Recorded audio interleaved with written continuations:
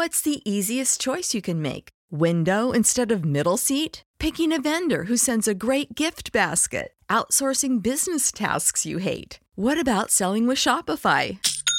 Whether you're selling a little or a lot, Shopify helps you do your thing, however you cha-ching. Shopify is the global commerce platform that helps you sell at every stage of your business. From the launch your online shop stage to the first real-life store stage, all the way to the did we just hit a million orders stage. Shopify's there to help you grow. Whether you're selling scented soap or offering outdoor outfits, Shopify helps you sell. Wherever and whatever you're selling, Shopify's got you covered. Sign up for a $1 per month trial period at shopify.com/try. Go to shopify.com/try now to grow your business, no matter what stage you're in. Shopify.com/try.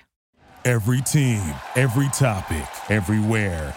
This is Believe. What's up, guys? It's your boy Dylan. I'm here to talk about, once again, betonline.ag. BetOnline remains your number one source for all your sports betting this season. Everything from NFL and bowl season to esports.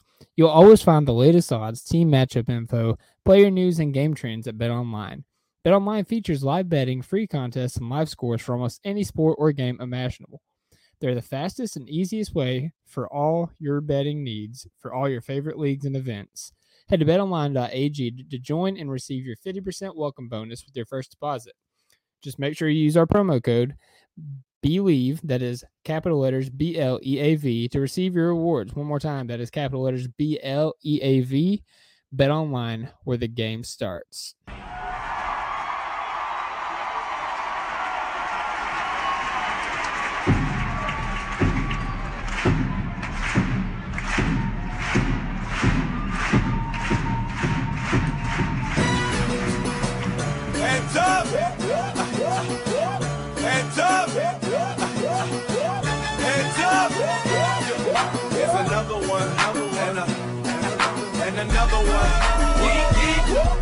And welcome back, everybody, to another edition of the Top of Thunder podcast. I'm your host, Dylan Hunzinger, at Thunder Chats. We are part of the Believe Network, and this podcast is brought to you by betonline.ag. Now that all the formalities are out of the way, I got to introduce my co-host first. We got feverishly typing at his work. We're looking at the ceiling right now. We've got Alex Roy. What's up, Alex? What is up, man? I'm just I'm doing two things at once, man. Multitasking. So let's go. Love to see it. Love to see it. Also, we've got in the state of Texas, we got he's fighting a little bit of a head cold and a bunch of other stuff too, but he's powering through for us. We got Matty Moles. What's up, Moles? Hey, not a whole lot. Really excited about the festivities that are going to occur this weekend. Really excited to watch the game in OKC, make the pilgrimage back home, and hang out with the boys. So,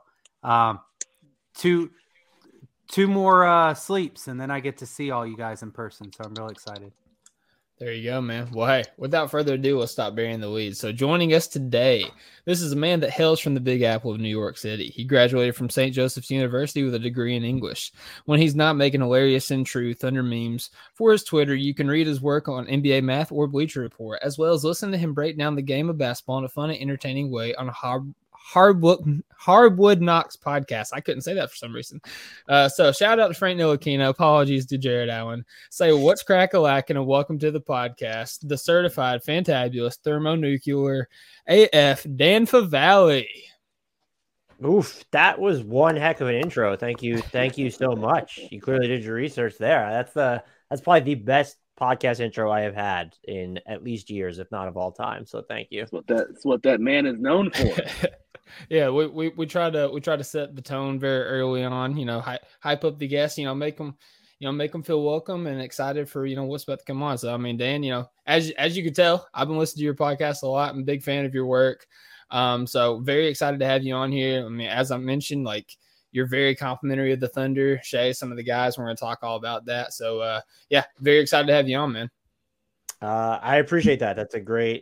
This is all great for my ego. So super appreciative of that.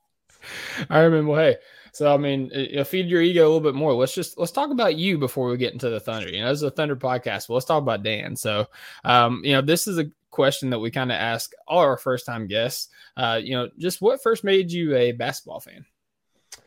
I was super young, and I was kind of born and raised a Knicks fan. And my earliest basketball memories are sitting in front of the television, watching Patrick Ewing just sweat a crap ton, and falling in love with his work ethic, and then also just being simultaneously frustrated when you're at that age where you're not really analyzing the game, but you know enough to understand that Michael Jordan just never misses. Like, it's just that type of a thing. And so watching him just sort of roll through the Knicks on so many occasions, it was sort of like a love-hate relationship, because it became torturous to watch like those Knicks teams be so good but never really get over the hump. But I think the time when I was so young, being so involved with the Knicks and seeing like so many awesome playoff series between them and the Pacers and the Heat specifically, it didn't really taint how I felt about the game of basketball. Like, if I was a younger fan that came around and saw the Knicks in like the early 2000s or something, like, I'd be completely disenchanted from the sport of basketball. And so I think timing had a lot to do with it.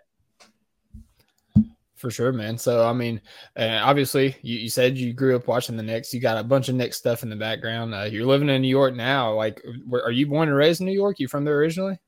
Yeah, I was born and raised in New York. Long Island, the suburbs. I've never lived in the city. That's never been like I don't really actually like New York City. That's a dirty little secret. Having traveled there a bunch for work and been in Knicks games, I don't like New York City. But yes, I've been in New York my entire life. Gotcha.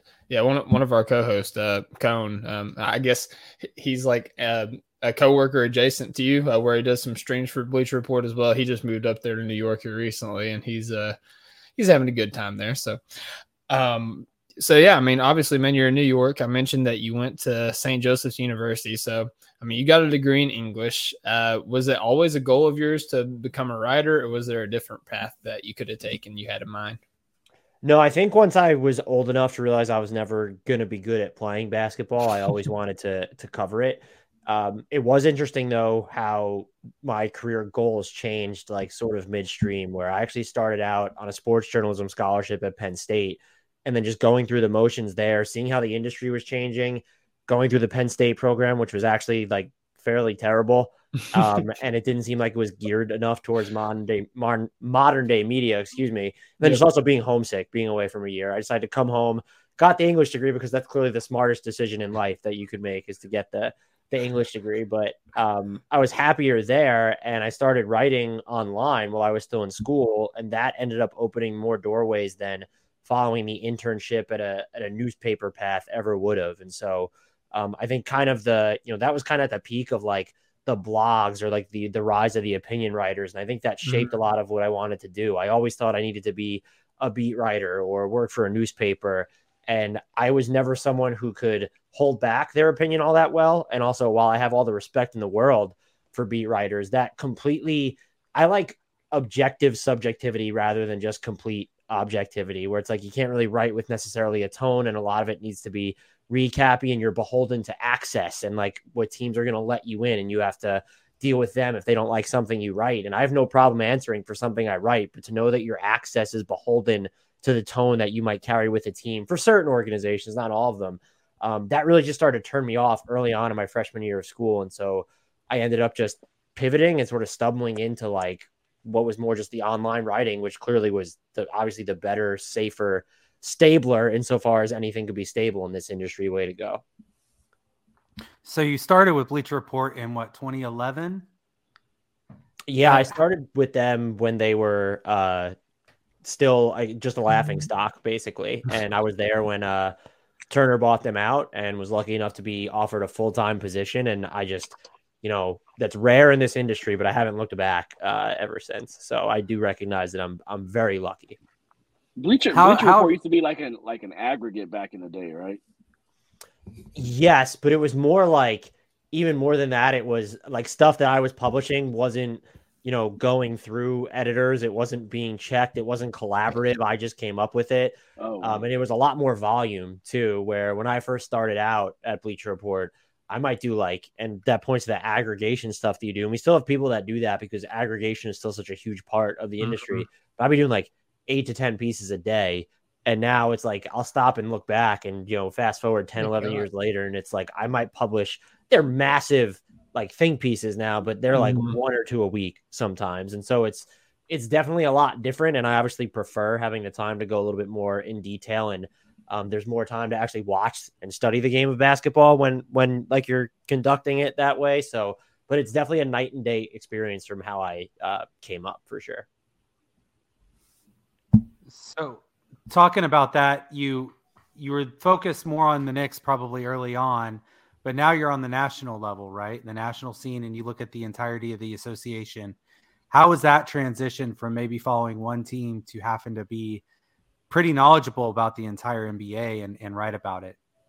That is one of the most intimidating things I've ever done in my entire life. Is it was when I first started writing for Bleacher Report, like it was mostly Knicks stuff. And then as they started to get more of a reputation, they asked me if I wanted to try covering the entire NBA. And so like, I'm still, I don't know, 20, maybe 21 at the time, whatever it was. And that's kind of when it happened. And it was, they gave me the leeway in the agency to learn. And I probably wrote a bunch of stuff that if I looked back, I just would not be proud of right now. But you learn to sort of juggle the time commitment that's involved. And you have to learn to understand, I think, especially and this would be a podcast that's a testament to it. And I say this all the time on Hardwood Knocks, the localization of coverage is definitely on the rise over the last half decade or so. And so many of these regional team specific or market specific podcasts are so good that it forces you to kind of stay up more on your stuff as a national writer and podcaster, but you also have to recognize that people are coming to you for different things. They're not, if you're a Thunder fan, you shouldn't come to Hardwood Knocks because you want to know what the Thunder's rotation on the second night of a back-to-back on a Tuesday in January in the third quarter down by 10 looks like. Like, that's what you guys are for. Insofar as Mark Daigneault can ever run a predictable rotation, because that guy feels like he's all over the place. So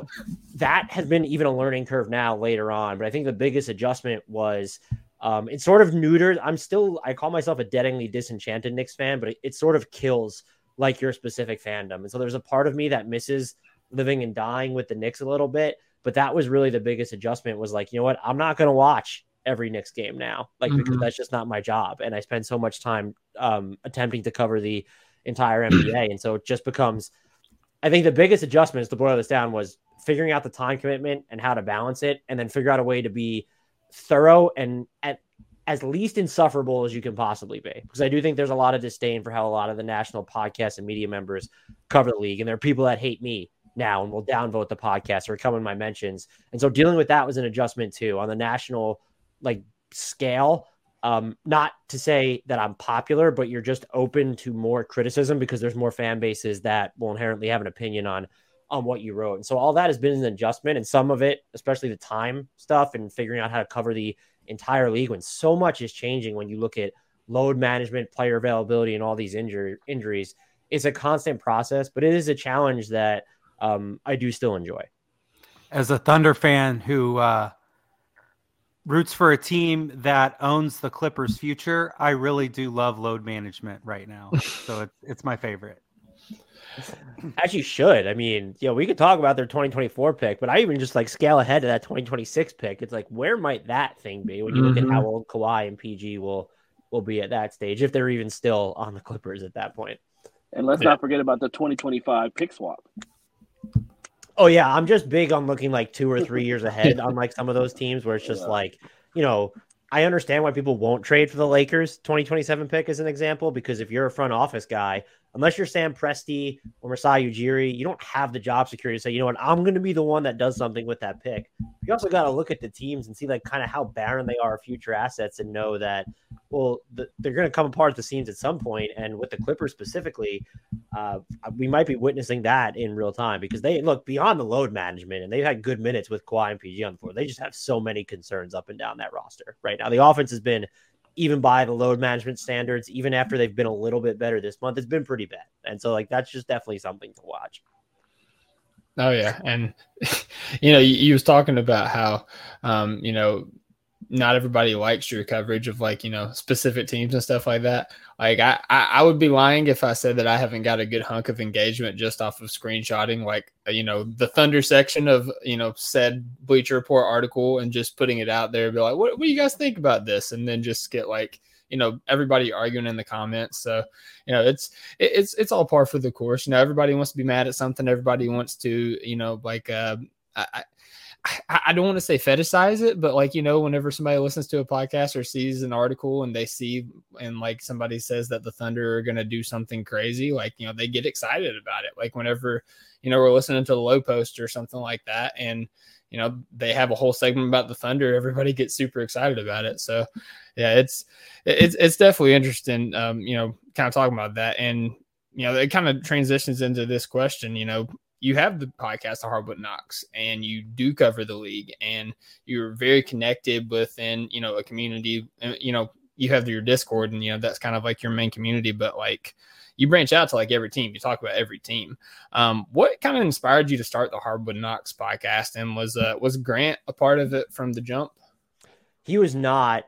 We've actually worked together for basically my entire time at Bleacher Report. So he was always a guest, but I started it with a former coworker and good friend, Adam Frommel. And it was just, we were very early on in our careers and we were looking for a way to, we saw that podcast were on the rise at the time. I think it was like 2014 or whatever it was. Man. We were looking for a different medium and a way to also kind of force yourself to stay even more up to date on the rest of the league. If you feel beholden to where you're the one that's crafting the content and interacting with listeners. And so that was just kind of how it was inspired. And it's undergone some lineup changes over the years.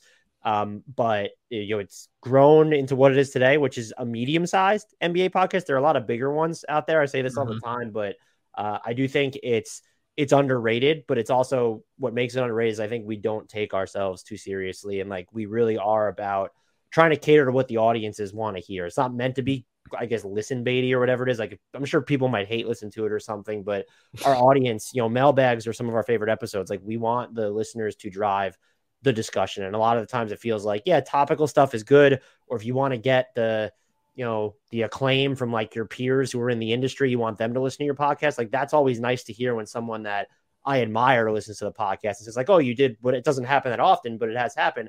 But it actually means more to me to be invited on a podcast that covers a specific team like this, or to hear from listeners that keep coming back to have questions because they're a fan of a specific team. And they're still going to come and listen to this podcast that maybe is going to be wrong or have dissenting opinions from what they feel about their team, or just come back and want to hear about the rest of the league. And so it was our desire, I think, at the beginning to dig deeper. Like, we were kind of early on in covering the entire league, and we just wanted to make sure we were doing that at a higher level. And then since then, we've definitely reached a plateau, I think, in terms of growth. So it's more about, to me, just the relationship I have with the listeners and the community. And there's definitely an ego thing to it too. Like, if you don't have a podcast and you're a full-time NBA writer at this point, like, there has to be like these, this inundated feeling of irrelevance at that point. And so I feel like if I just stopped podcasting, I would feel completely irrelevant. That's fair. That's 100% fair. I understand what you mean there. And, kind of touching on, I guess like your coverage of the NBA teams, something I do appreciate that, like, take the Low Post, like I mentioned before. I remember, I think it was Gavoni that was on his podcast. They was talking about the Thunder young core, and Zach Lowe was talking about how like Jalen Williams, J-Dub, isn't like, long or athletic or anything like that. And Gavoni's like, he's literally 7 foot. He has a 7'2" wingspan. And it just like, and Zach Lowe was like shocked. And it just like kind of told you like, oh, he hasn't really tuned into the Thunder. Like, I appreciate that you guys like, your opinion's informed, basically. Like, I can tell that you've actually like watched the game, you've actually done your homework, and following along on your Twitter, like you're live tweeting like a random Thunder like Pistons game, like you're doing your homework. So I appreciate that. I appreciate that. In lieu of being able to break down X's and O's like a Zach Lowe can or like an Achias Duncan can in real time, like that's what I have to do. So I appreciate that at least comes across that I'm trying to be informed, even if it doesn't always work out that way. Absolutely. So speaking about being informed and looking at things at a higher level, NBA math, were you part of the creation of that? And what's your involvement with that? I get way too much credit for NBA math, and I deserve basically none of it. That was the brainchild of my still good friend, Adam Frommel, who I started the Hardwood Knocks podcast with. I was, when we published more written content, I was the deputy editor in chief, and we used to run a sports writing program for people who were trying to break into the industry, where we would give them feedback. Some of them, and that's probably one of the coolest things in my career, is like some of them have gone on to work for teams. Some of them are just, they're in the business now and they're like fairly popular. And so it's cool to see people that I don't want to say I mentored because I wouldn't give myself that much credit, but to see people you worked with and collaborated with and gave feedback to go on to succeed. And so that was like, the podcast is still published there on the website, but that was like the heaviest I was involved when we did that for, I think it was only 2 years because it became such a time commitment thing on our end when we had all this other stuff happening. But no, the stats, the models, the graphics, those are all the brainchild of Adam. And he somehow is able to keep up with all that despite his own responsibilities. Yeah, I mean, I would be lying if I told you that I fully understand what TPA means, but all I know is whenever he puts the graph out and Shai's up there, around like Luka, Jason Tatum and all that, I'm like, all right, we're doing good.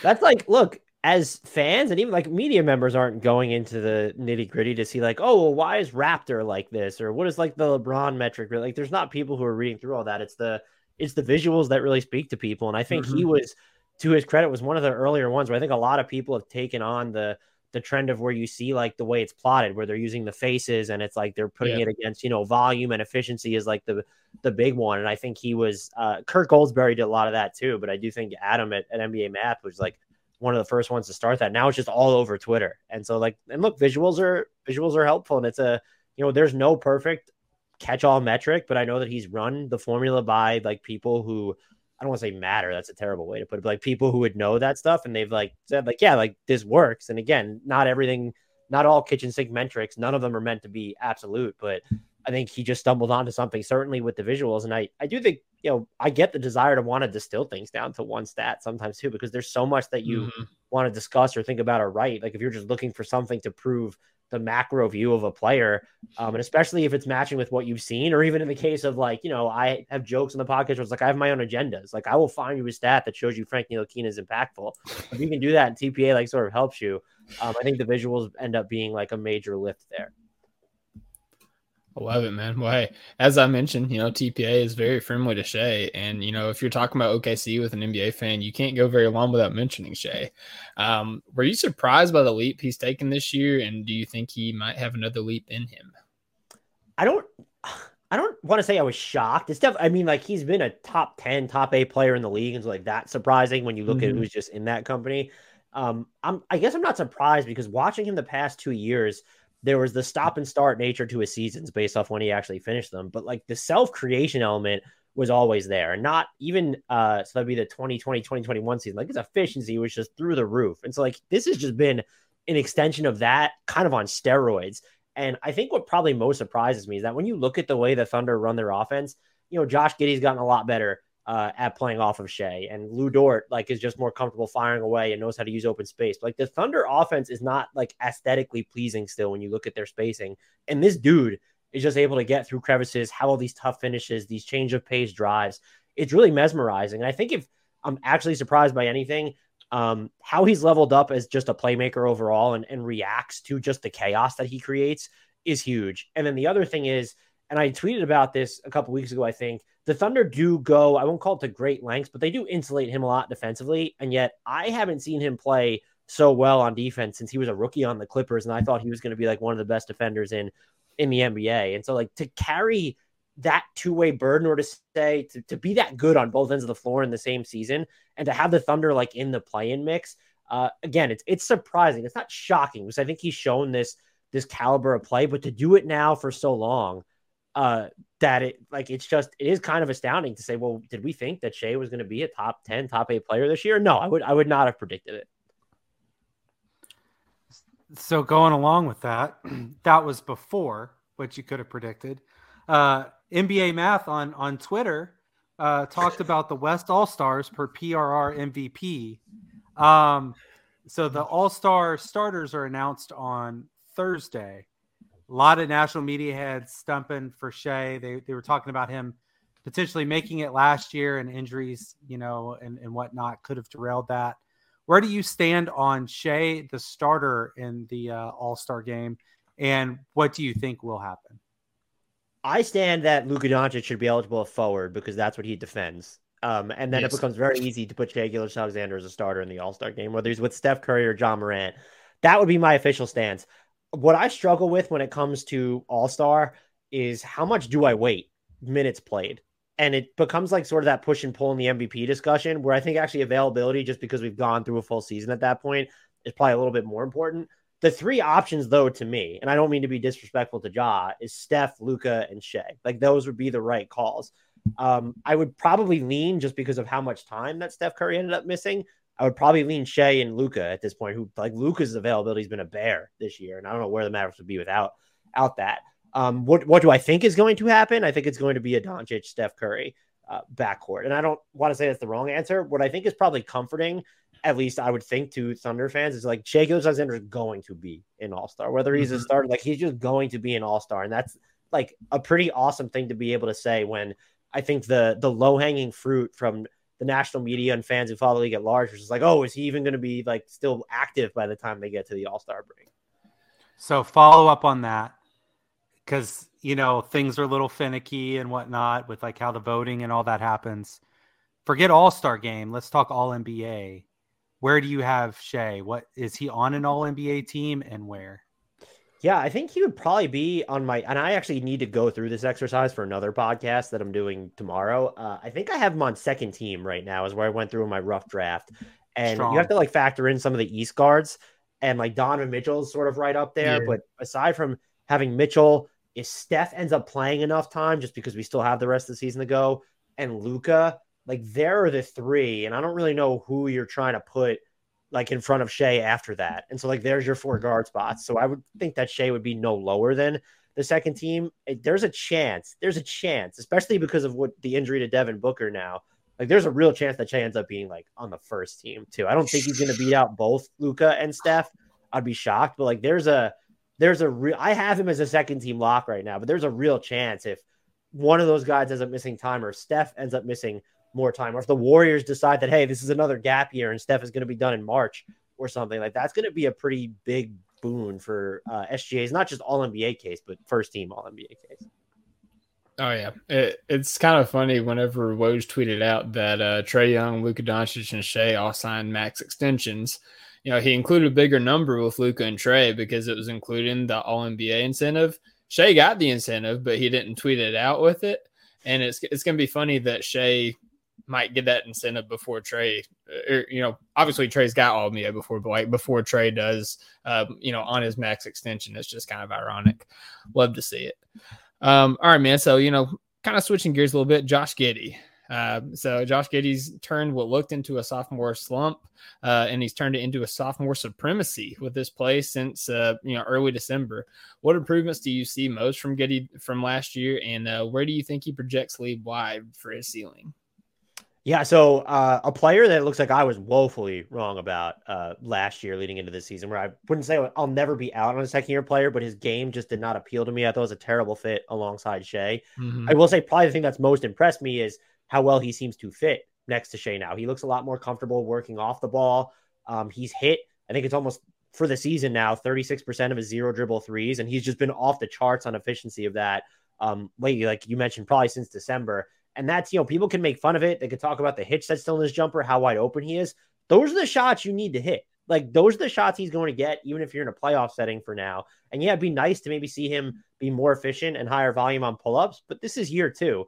And I think the willingness to shoot from distance now, and then also he just seems a lot more unpredictable when he's going downhill and a lot more willing to toss up the floater or finish around the basket. It adds a variance to his game that I think is important, and it makes you think like, oh, like him and Shea really could work long-term. And as far as where he projects to the rest of the league, I don't know how to do that necessarily. I know you asked about like, where might he go in a redraft? And I think I could say with confidence, the only players that I would take over him right now from that draft class are still Cade, Evan Mobley, Franz Wagner, and probably Scotty Barnes. And so, like, those are the four players that I would say, like, there might be people that say, oh, like, well, I might take Şengün. It's like, well, I'm not going to take Şengün. I prefer someone who's going to actually operate more from the point of attack. That's pretty big time for him. And the other way I would frame this is he's just tracking toward, and this is skipping too far ahead, but when you start to think he's going to wrap up year two, then comes year three and he's extension eligible. If this is just the track, if this is the player that he is right now, that's probably going to cost you near or absolute max money to extend him. And so, like, that's a pretty big, those extensions get handed out a little bit more frequently because of how friendly rookie extensions tend to be. But like that is the course that he is on now. I'm not saying he's going to be this perennial all-star, but like for me to say that, even as someone who was just like meh on him leading into this year, like he's shown a ton of improvement, and you want to see it continue this season and into next year when the Thunder are going to look different with Chet Holmgren there. But like this is someone who I think could maybe have an all-star ceiling, but like I said, I think he's going to have that. The best way to frame it for me right now is he looks like someone who's going to be one of those formality near max extension candidates. Gotcha, man. Yeah, I mean, as far as like being wrong on Josh Giddey, I mean, look no further to us. We had what was it? We did a live spaces during the draft, like reacting to all of our picks and stuff. We were fiending for James Bouknight, and then Josh Giddey was the pick, and so it was not pretty. It was not pretty. It was not pretty to the eye. It was not pretty to the ears. It was not pretty at all. Yeah, so I mean, we couldn't have been more wrong. We was wrong about Giddey and wrong about Bouknight in the same pick. So you're not alone there. Yeah, I remember Bouknight's first summer league thinking like, oh, like this kid's gonna be something, and then it was just like, oh man, that's just Charlotte's just so sad. We need to move on immediately. I'm depressed.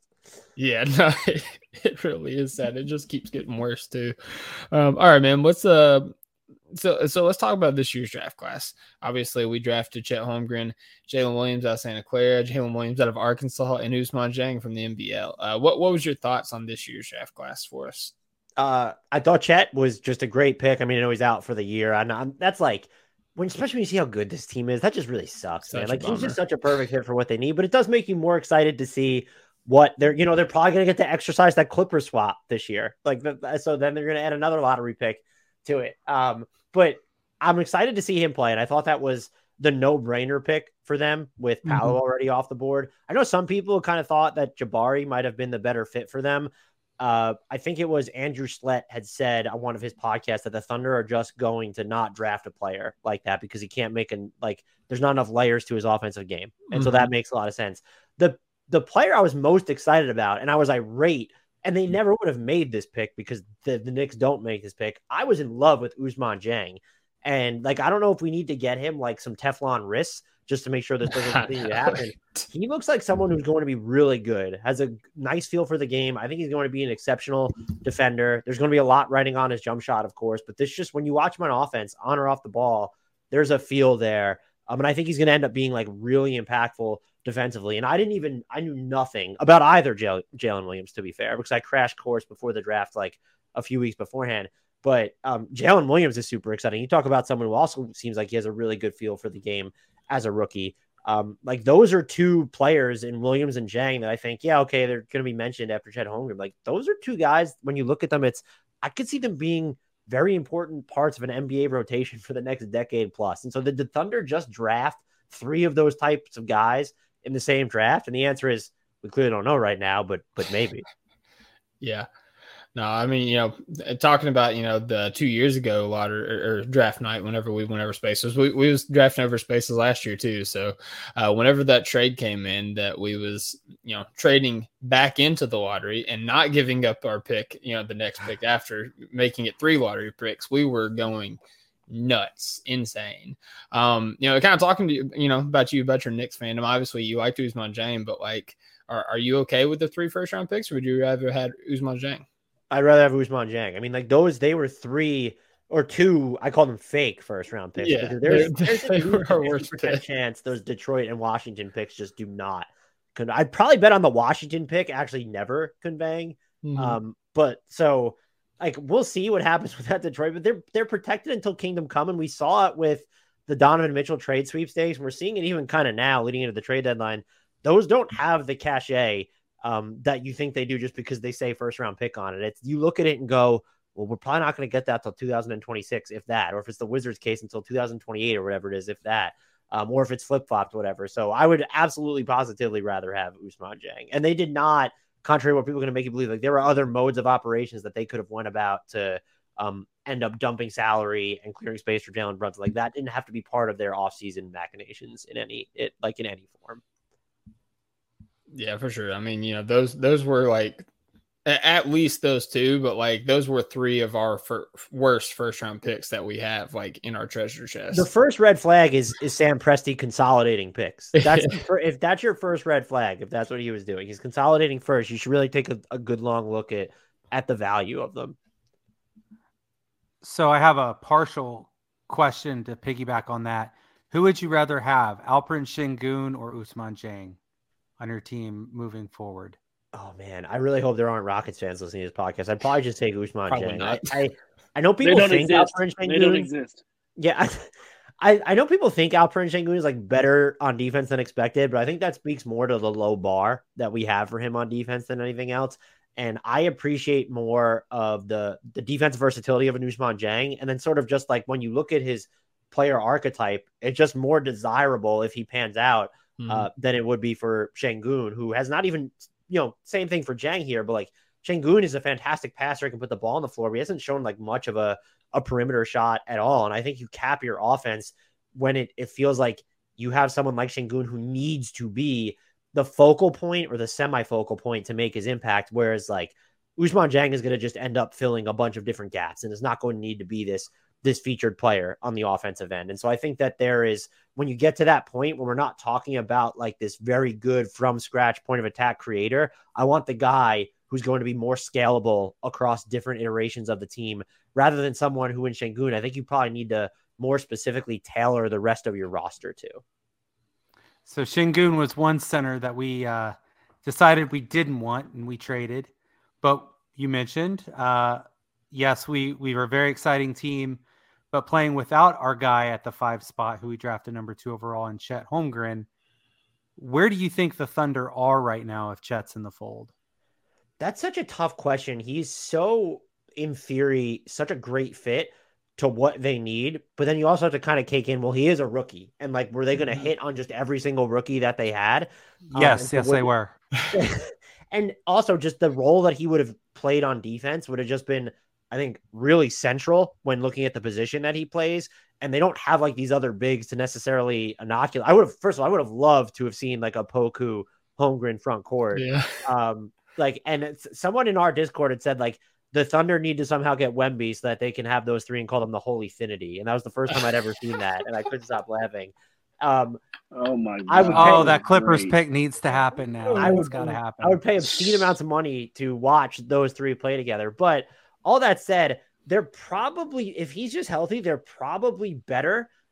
If you are giving like real minutes to, let's even say 2 rookies, because like I would have been interested to see how does Holmgren being healthy impact the opportunity that Poku ended up getting at the middle of the season, but like, does it impact like the Dieng or the Williams minutes at all a little bit too? I just think the Thunder, in anything, they'd probably be maybe a little bit worse on defense, but I think a lot better on the offensive end than they've been so far. And so maybe they're kind of in the same territory, if not a little better, but like his theoretical fit on this roster, if he's healthy and he's just ready, it's just, and also working with Chet England too, who's someone who's already an accomplished shooter. I would think that the Thunder would just be much better off. And that's why it's so tantalizing to think about not their future, like what does this team look like next year, even if they're left basically untouched. Yeah, we're very excited, man. I mean, obviously, like we have a pick in next year's draft. We don't know how high it's going to be necessarily, but we do have that Clippers pick swap that, may even make it higher than we thought it would be.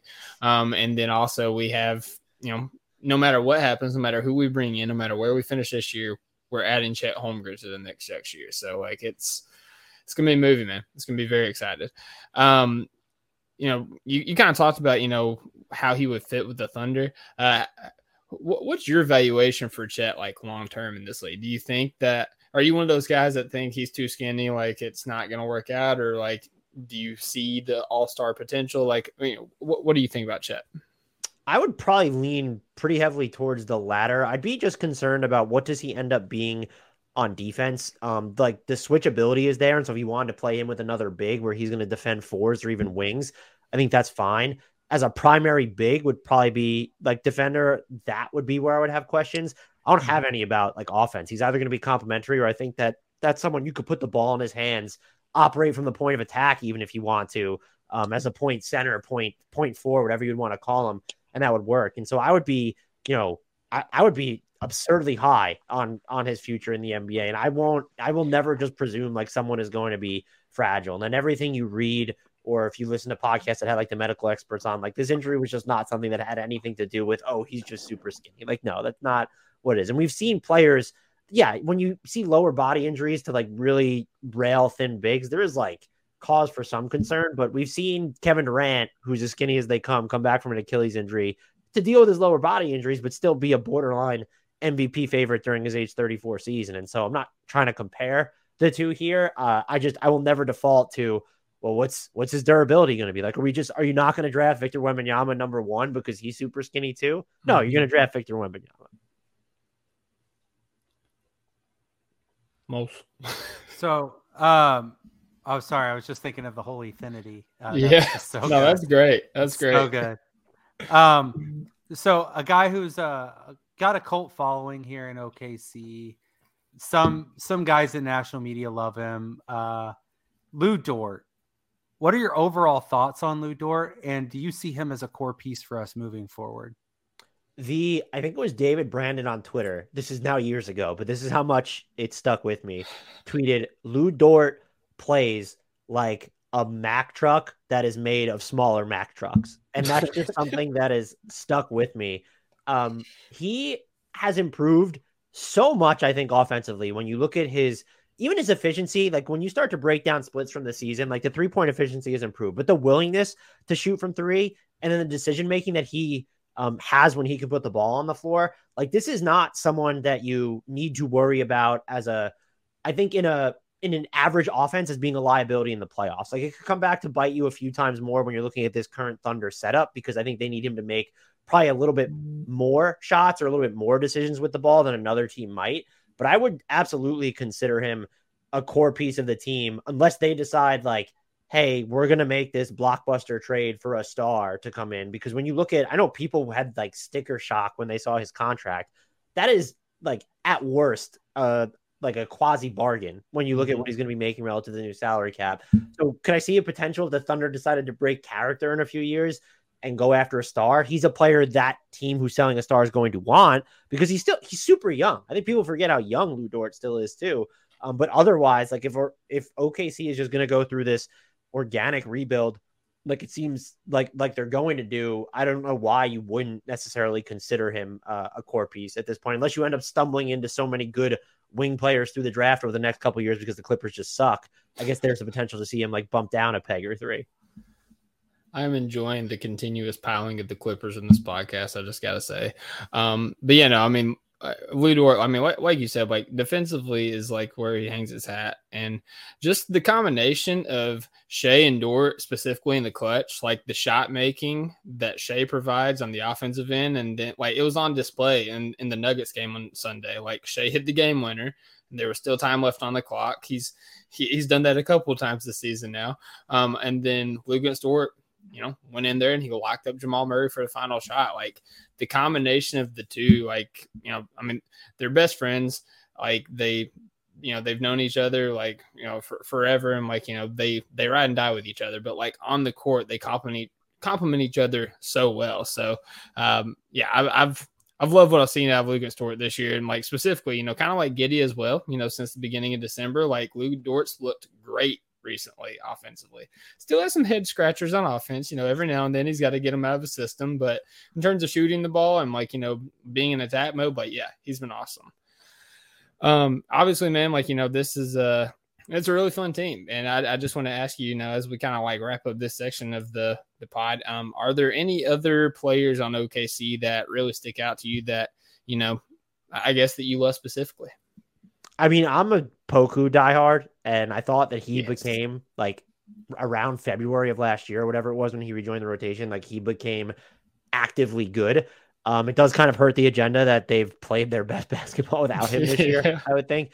But I do think when you watch him play and what he can do as a help defender and how I think he's kind of found a way to be more complementary on offense, this is not someone, and I don't think it's been someone like this for a while, but he's clearly not someone who's like this novelty and needs to be evaluated that way. I think he's someone who can make a real impact on an NBA team. Is it going to be this one when you're looking at Chet Holmgren and kind of the rest of the makeup of the roster? I have no idea, but I think he's someone who is going to be actively helpful to whether it's this team or another team, an NBA team for years. Looking at that, so you're talking about the makeup with other people.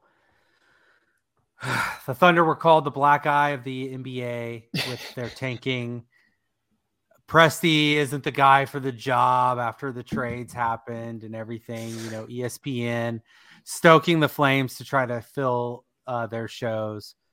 How do you feel about Presti's approach to this rebuild? And with Thunder 2.0, how do you feel about this new age of roster construction that Presti has kind of pushed forward? It's a little different than the first time around. Right. So in terms of the job he's done, I do wonder if he thought it was going to be like this quick of a turnaround to where they stunk for 2 years and now they're good.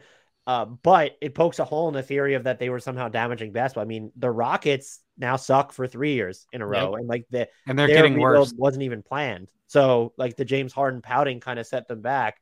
And they're organically bad too. They have a lot of interesting guys. They don't have a coherent product on the basketball court. So I don't have an issue with what he did in the first place. I think I'd written something, I don't know if it was leading into this season, but I'd said, like, if you get to a point where like you're shutting down Shea again, like then we can start asking some questions this year. And it was, no, they don't need to be good, but like, let's see this year through. And they're going to see this year through because they're good, but also Shea has been, you can't even entertain the idea when he's going for an all-NBA second team berth of shutting him down. And so that provides clarity to the rebuild as well. And I think the other thing that should have swayed people was that Shea came out during his exit interview. It was like, basically, this is not verbatim, like me and Sam talk all the time. I love it here. Like, I love the direction of this team.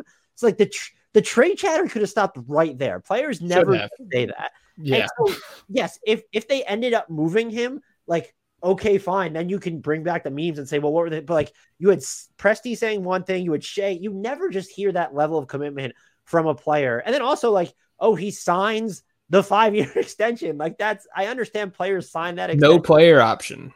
Right. But that's the thing is when there wasn't a player option, one, WTF to Shea's agent, quite frankly. Because, he was good enough to have a player option, but the fact that wasn't in there is a harbinger of, and like even this season, I think I went back and looked because I forgot he didn't have a player option because he's so good. I just assumed he would have a player option. So the absence of that is like the Thunder aren't looking to move him. Otherwise, you don't push for that. So I didn't have a problem with what they did.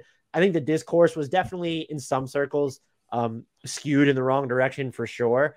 When I look at the way that they've built this roster, where it feels like when you go back to the sort of like the Harden, Durant, Westbrook days where they were kind of the only players who felt like they could make decisions with the ball at times. And now you have a bunch of different guys who aren't going to be the level of from scratch creators that those dudes were. That's been like interesting to kind of ponder. And it feels like they have so many guys who can do so many different things that if you sort of hit on, we know they have Chet and Giddey and Shea, and then like you're looking at, okay, well, what's J-Dub going to become, or what's Jang become? What's this pick become? What does Trey Mann look like? Well, they just have so many different guys long-term that can hit on skill sets that are not singular. It's going to be, when they are a finished product, I'm kind of anxious to kind of see what it looks like. And I don't even think that I fully understand like the form they're looking to take if we fast forward to the version of the Thunder that are contenders. But I will say, like, it's been for them to prioritize versatility and players where they feel like they can, they might have flaws, a fundamental flaw in their skill set, but they really feel like they could build it up. It's definitely been intriguing. And I think for them, Giddey might even be like one of the best case studies of it right now. And of course, Dort is one as well with how he's improved on offense, but there's still, for me, as someone who's like, taking the 10,000, 30-foot view, there's still like a curiosity to what they look like in their finished form. Do you think there's a measure of trepidation from Sam Presti in that the last iteration, the Durant, Westbrook, Harden Thunder, they kind of got too good too fast. I think that team, may have benefited from like a year or two still of like progress instead of just complete superstardom, because then you had to start paying them like superstars. And it seems like this team is kind of in that same track where you have Shea, he's already got his max. You have someone like Giddey, like you said, he keeps on playing the way he's playing, he's going to get a max deal regardless. You have somebody like Chet coming up. And so, do you think the speed at which this team is kind of getting good maybe scares Presti a little bit? I'd actually never contemplated that. I think maybe something that probably has to help a little bit is that now you have someone like Dort on a bargain of a deal. And so he's paid and you don't have to worry about him. And even Shea's max is going to age incredibly well against the rising salary cap. And then knowing that, we don't know what Jang or even J-Dub might be at the peak. Giddey looking as like their next, that could be an expensive investment. I think that inoculates them a little bit against feeling that they've made too much progress too soon. And there's also just going to be other mechanisms for them to improve that they didn't have in those years because they control so much of the Rockets and Clippers draft moving forward. And so that will help them make other decisions, whether it's trades, because if they're too good too soon, you have to look at consolidating some of these future assets to make the most of that window while you can afford it. So yeah, I haven't given enough thought though to whether they are getting too good too quickly. I don't think it should give him any sort of trepidation. Just looking at the next payday, the next windfall would go to Giddey. There's no one else on the roster that you're like, oh, this guy's going to cost so much money. But there is the real urgency, just having all of these players, even looking ahead to this summer where you project to have one open roster spot, assuming Muscala stays on, and that's going to go to the first round pick, whether it's yours or the Clippers.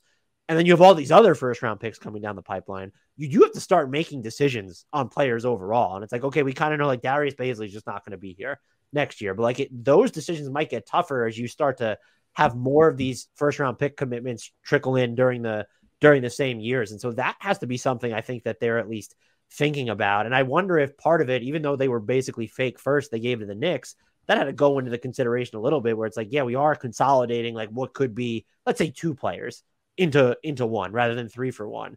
And so that's, I think, something that they're going to have to start thinking about. Maybe not this summer, but after that, they're probably going to have to weigh it pretty heavily, I would think. Yeah, for sure, man. And, even talking about with the salaries and, the, it kind of coming too fast or whatever. Obviously, Presti and Quay Bennett and the ownership group have shown the willingness to pay the tax for a winning product. They weren't going to pay the tax while we were going through a rebuild. They traded off Chris Paul, they traded off Steve Adams, Gallo, get all those max contracts out there. Let's get under the tax. And we have been for the past couple of years, and, we still are.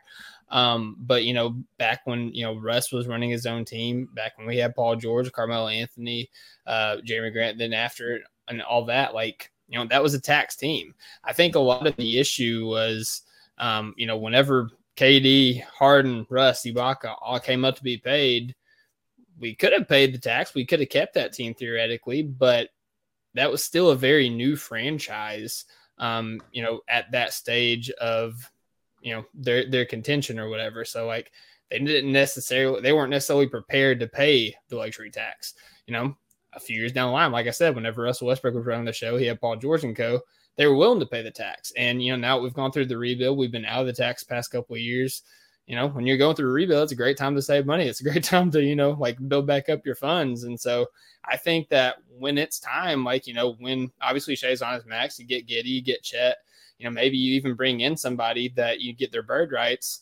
It's going to be a big bill, but I think that this ownership group and this organization and, the management has proven that, they're willing to pay for a winning product.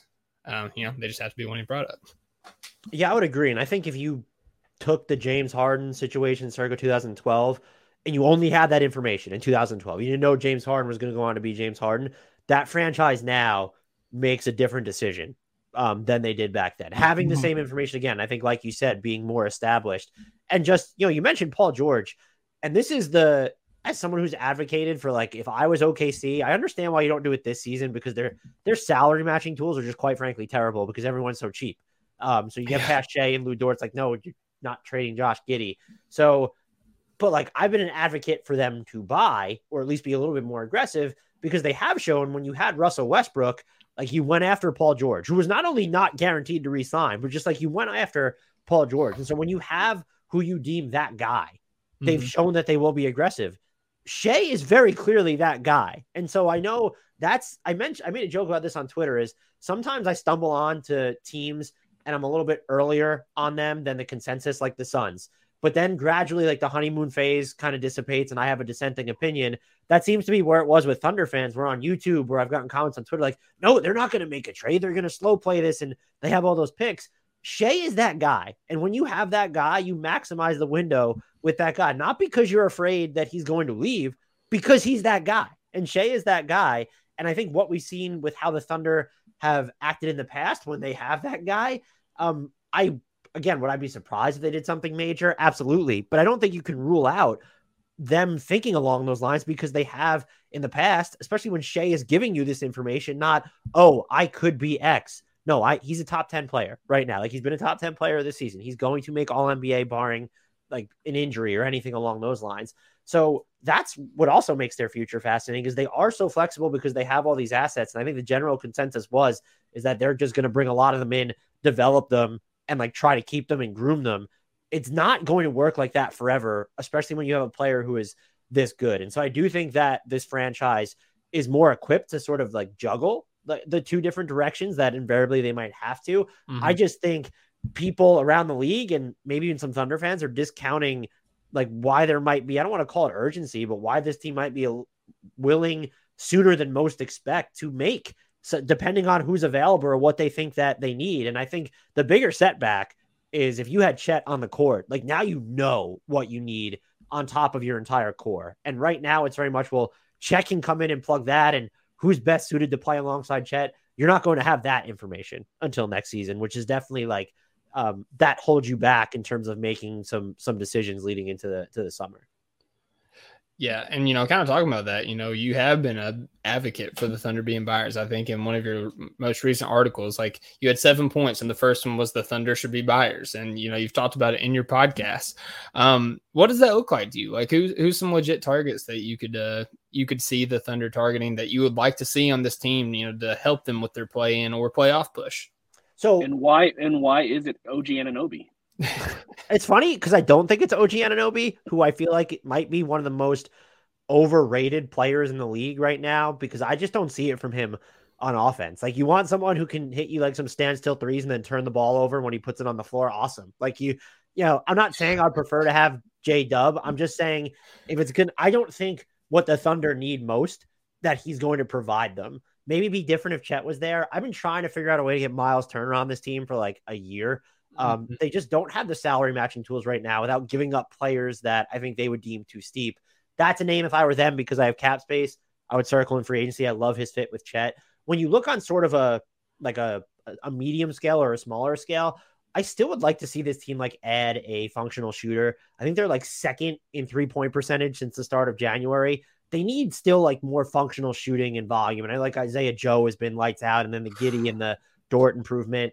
But like, so names that I have circled have been like Garrison Matthews in Houston, just someone who can come in and chuck, or PJ Washington in Charlotte, because we have no idea what the hell the Hornets are doing, and he's going to be up for a payday. So names like that. The other one I considered, just because I don't think the Nets particularly want to play so small, and you have Royce O'Neal, you have KD when he's healthy with Kyrie. You're not really sending Joe Harris anywhere. TJ Warren's playing a bunch of minutes. Ben Simmons is there. I've wondered what it would take to get Seth Curry out of Brooklyn at this point, and he feels like a Seth Curry. If anyone heard me say Steph Curry, it was Seth Curry. I've wondered about him, and those are the types of players where it's okay. The Thunder could easily match their salary, and they might be able to include sweeteners that they're just fine giving up. But I think like a PJ Washington or Garrison Matthews is probably like more realistic. And maybe I've just lowered my expectations because I expect the Thunder to do literally absolutely nothing. But I'm looking like, Darius Baisley's gone anyway. Like, what can you attach to his salary to bring someone in here? And that's how I land on like a PJ Washington type. Yeah, I definitely think that if we make a move, it's going to, at least one of them will involve Darius Baisley. I would be very shocked to see him on this team post-trade deadline. But yeah, definitely never thought about Seth Curry. Like the thought of Shea like on the court with Seth Curry on one side and Isaiah Joe on the other side, like that spacing we haven't had like since Shea's been on the team. Like that, he'll probably shoot like 90% at the rim if those are lineups. And then Chet's on the court next year. Like that's how Shea shoots like 80-90% at the rim. Yeah. I love it. And then PJ Washington, like a lot of us have been a huge advocate for PJ Washington on this team. spoiler alert, I'm a huge Kentucky fan. So like I like harken back to the days of like Shea and PJ playing in college. We had Hami on the team, so I'm trying to get Shea, one of his college teammates, to kind of like revitalize his career once again. So I was also very high on PJ, coming into the draft too. So yeah, like I'm all for getting PJ Washington. What do you think? What do you think the Hornets would want for PJ Washington? I honestly don't know. I think they're probably going to try and hold out for like first round equity. I think it's tough to get that. His season has been so up and down, and he is headed towards restricted free agency. And so it's like, if you wanted to, could you give up? Can you protect one of the other team's picks that are unprotected for the lottery and then have it expire? And so like you're giving a conditional first plus Darius Bazley for PJ Washington. That would be a package I'd consider if I'm the Thunder and I want to make the most of this season. And also that's someone you could keep. I don't know what his market's going to be in restricted free agency. I don't think he's going to get nearly as much as Grant Williams, who would be that should be another good fit for this roster. Yeah. But the Celtics aren't going to trade him. So that would probably be like, I think that's what the Hornets could get realistically. And I think it's a price the Thunder could justify paying. I just don't know if the Hornets would accept it.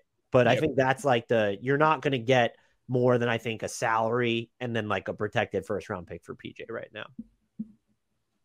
So that was the talk about what you would do now, but pretend you're Sam Presti in the offseason. What would you do to turn this roster into a legit contender? And why does it involve Kevin Durant? Oh man, that would be hysterical if he requests a trade again. And it's like, hey, why don't you come play with like an actual top 10 NBA player, not the fake top 10 NBA player you think you have in Kyrie, whoever he is. So turn them into a contender by next season, like 22, 23, 24. Say we become like the 5 seed because we're only like a game and a half or 2 games out of that right now. And we're like, we're knocking on the door and we're like, you know what? We could bring in another star because the Kemba Walker money goes off the books and all that stuff. Yeah. So what would you do to turn this into a legit contender for next season? Swap the pick with the Clippers and draft Wemby would probably be like the way to go in that one. Done. I think if you wanted to go that route, you have your cap space. And so I'd go out and I would sign Miles Turner. Like that would be the guy I'd sign and play him with Chet. And then you turn around and then it's like, you'll probably still have based off the cap space they're supposed to have what Miles Turner should cost. I would think they would have like a little bit of wiggle room left over maybe. I have them at 33 million in cap space in my sheet. So Miles Turner's not going to cost you that. So you'd have some wiggle room, then turn around and say, like, let's go trade for like which star is going to come on the market. I think it needs to be the right one. I don't want a Bradley Beal or a Zach LaVine on this team. We don't either. I know a lot of people were against the idea of Trae Young because he's such a stark departure from how they play. I get that, especially given how good Shea is on the ball. Does Devin Booker get agitated in Phoenix? He'd probably be the single ideal star to play alongside Shea. I would predict it's not going to happen, by the way. Yeah. Devin Booker's been fantastically happy in Phoenix.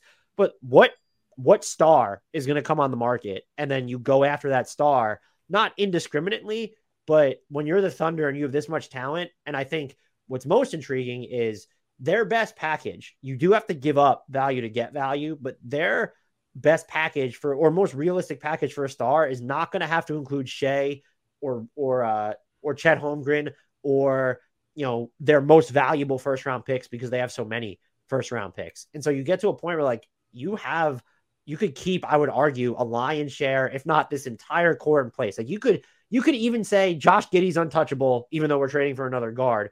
And you're still going to have like maybe one of the 2 most competitive offers for whatever star you're going after. Mm-hmm. That would be your path to contention next season, is using some of that cap space.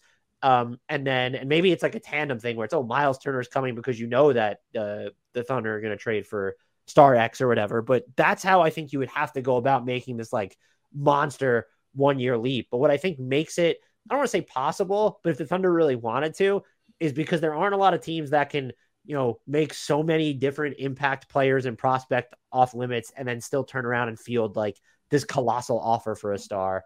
The Thunder still can. I got a trade I want to throw at you. Obviously I'm not going to like compose a trade just in terms of a target and what do you think about the fit on the team and if it would be possible? What if the Clippers are just like, you know what, this isn't working out, man. These guys can't stay healthy. Kawhi Kawhi is not getting healthy, and we got to hit the reset button. Give us our stuff back. We'll give you Paul George. I probably wouldn't do it just because of all the injuries that Paul George has been dealing with over the years. But yeah, he's a really good fit. That's who you want next to Shea, is like the 1B type who's used to playing off someone else and wouldn't necessarily thrive as the number one creator. And so, like, yeah, I mean, he'd be perfect. But if I'm them, I'm pretty like, I embrace risk. I think too many teams in the league are risk averse. Mm-hmm. I want someone who's like not in the middle of their 30s. If it's Kevin Durant, like, okay, fine. Like, that would just be, one, it'd be hysterical, but two, it's Kevin Durant. But like when it's sort of that tier below, like I want someone who's closer to sort of on the same timeline. It's just those players don't tend to become available, but like we just kind of saw it happen with Donovan Mitchell in Utah. And so like I'm keeping like my ears to the ground for that, or even someone like in the 27, 28, like a Pascal Siakam, like that's someone who would be a great fit alongside Chet. And he's not going to cost you nearly as much as a Damian Lillard if he comes on the market, or a Kevin Durant, that's for sure. So that is the challenge, though. Is like you don't want to get like, I think Paul George skews too far. Like, all right, now we're really accelerating the timeline here, because how much longer is Paul George going to be Paul George?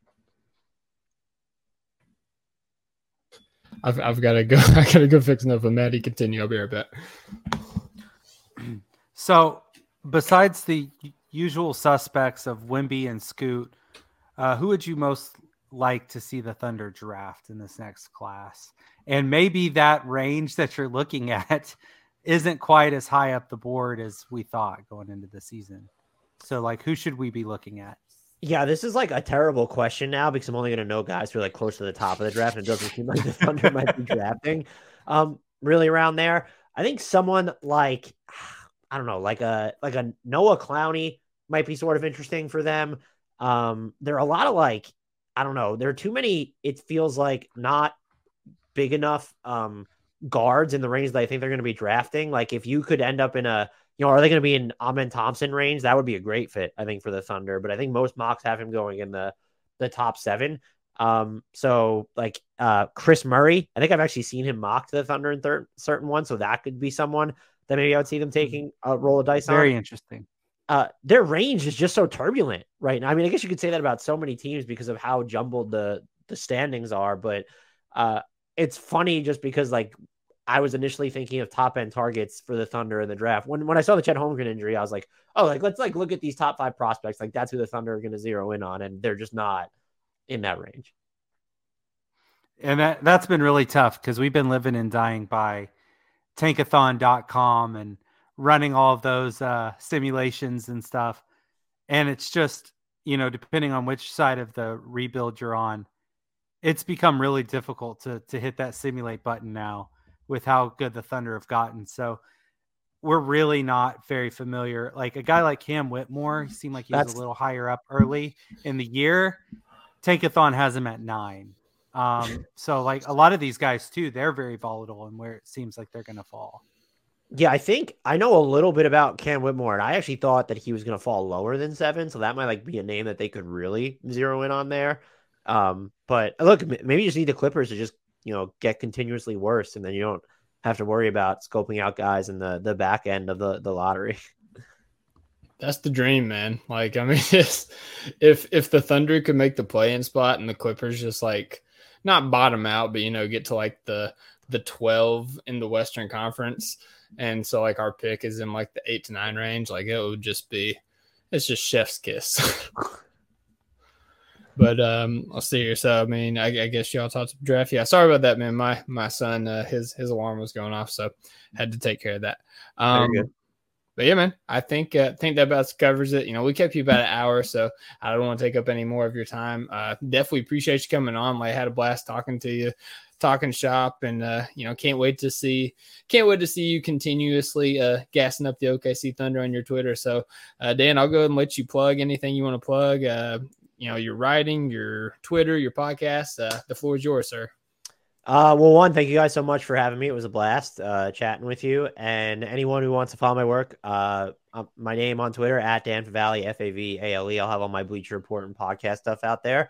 And if you're interested in listening about the NBA league as a whole, check out Hardwood Knocks at Hardwood Knocks, spelled exactly as it sounds, wherever you get your podcast, on YouTube, all that good stuff.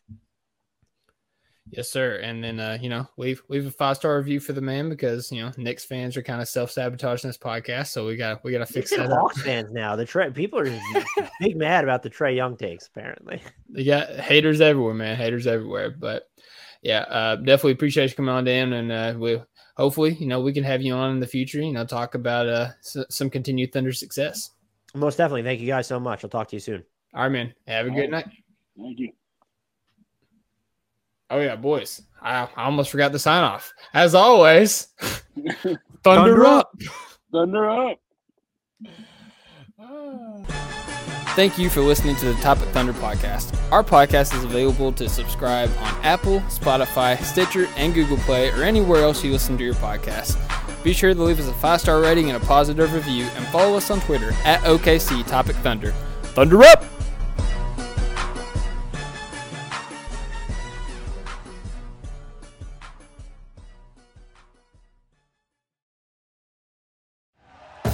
Thank you for listening to Believe.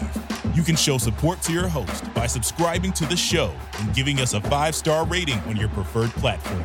Check us out at Believe.com and search for BLEAV on YouTube.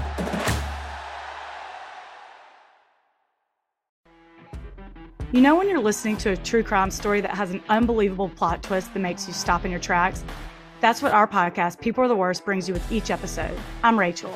And I'm Rebecca. We're identical twins who love true crime cases that make you say, didn't see that coming, and we hate the people responsible for them.